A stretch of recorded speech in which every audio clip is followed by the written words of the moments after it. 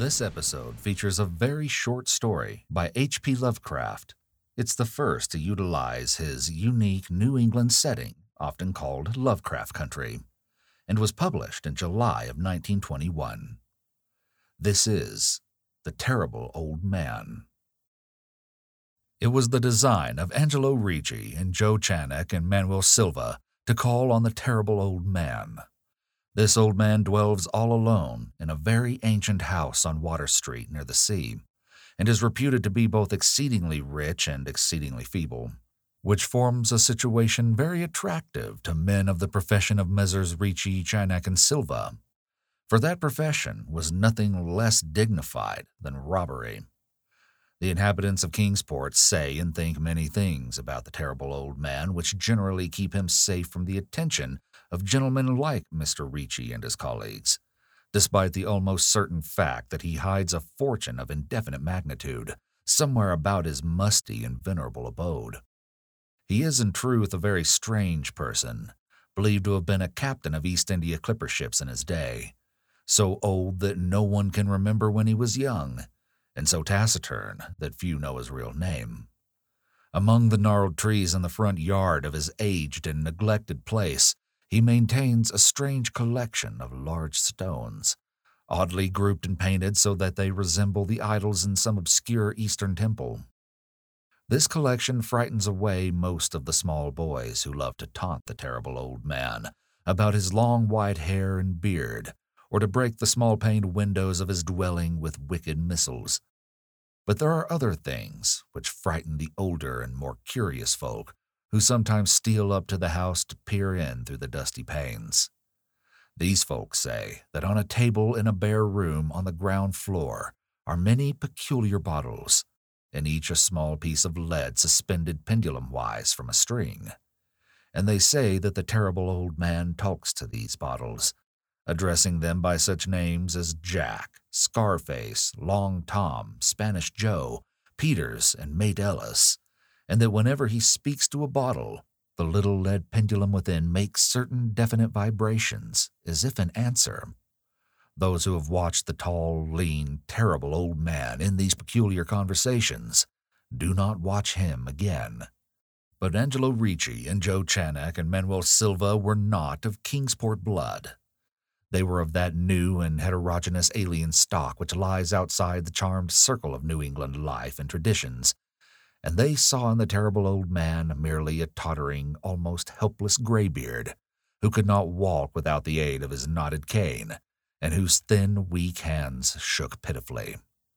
They were really quite sorry in their way for the lonely, unpopular old fellow, whom everybody shunned and at whom all the dogs barked singularly.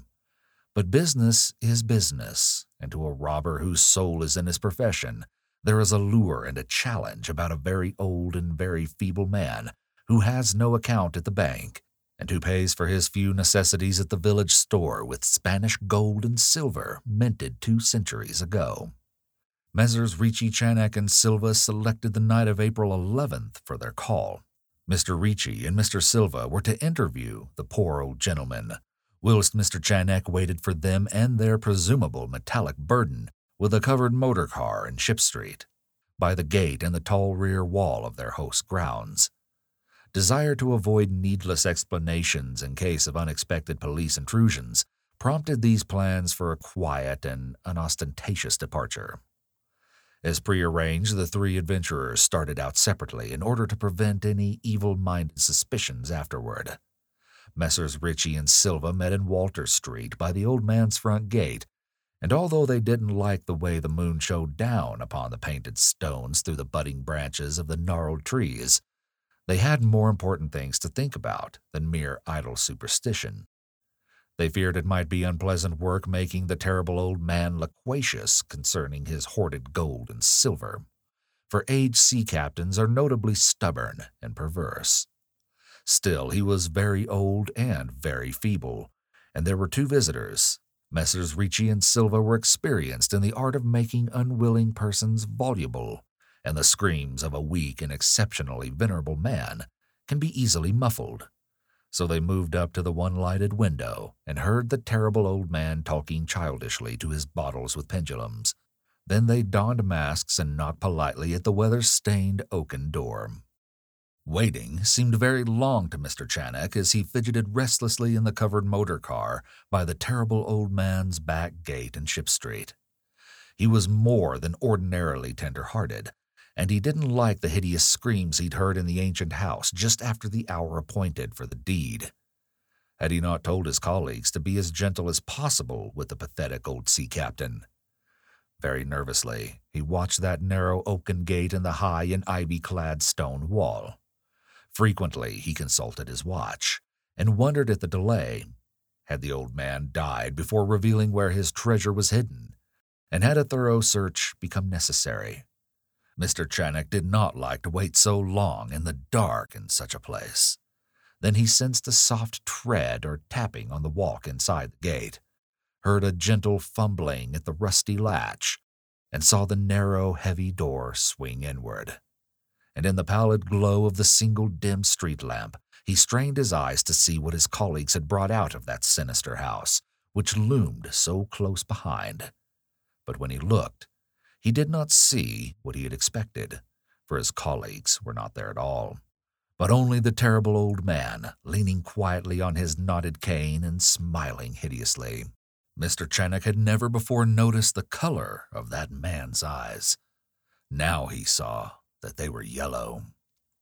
Little things make considerable excitement in little towns, which is the reason that Kingsport people talked all that spring and summer about the three unidentifiable bodies, horribly slashed as with many cutlasses, and horribly mangled as by the tread of many cruel boot heels, which the tide washed in.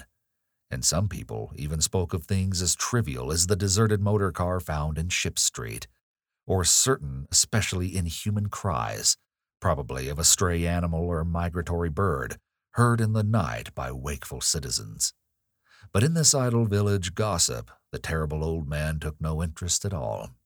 He was by nature reserved, and when one is aged and feeble, one's reserve is doubly strong. Besides, so ancient a sea captain must have witnessed scores of things much more stirring in the far-off days of his unremembered youth. Thank you for joining us at the Dark Volumes again. Please spread the word. Madness does love company, and we'll talk again soon.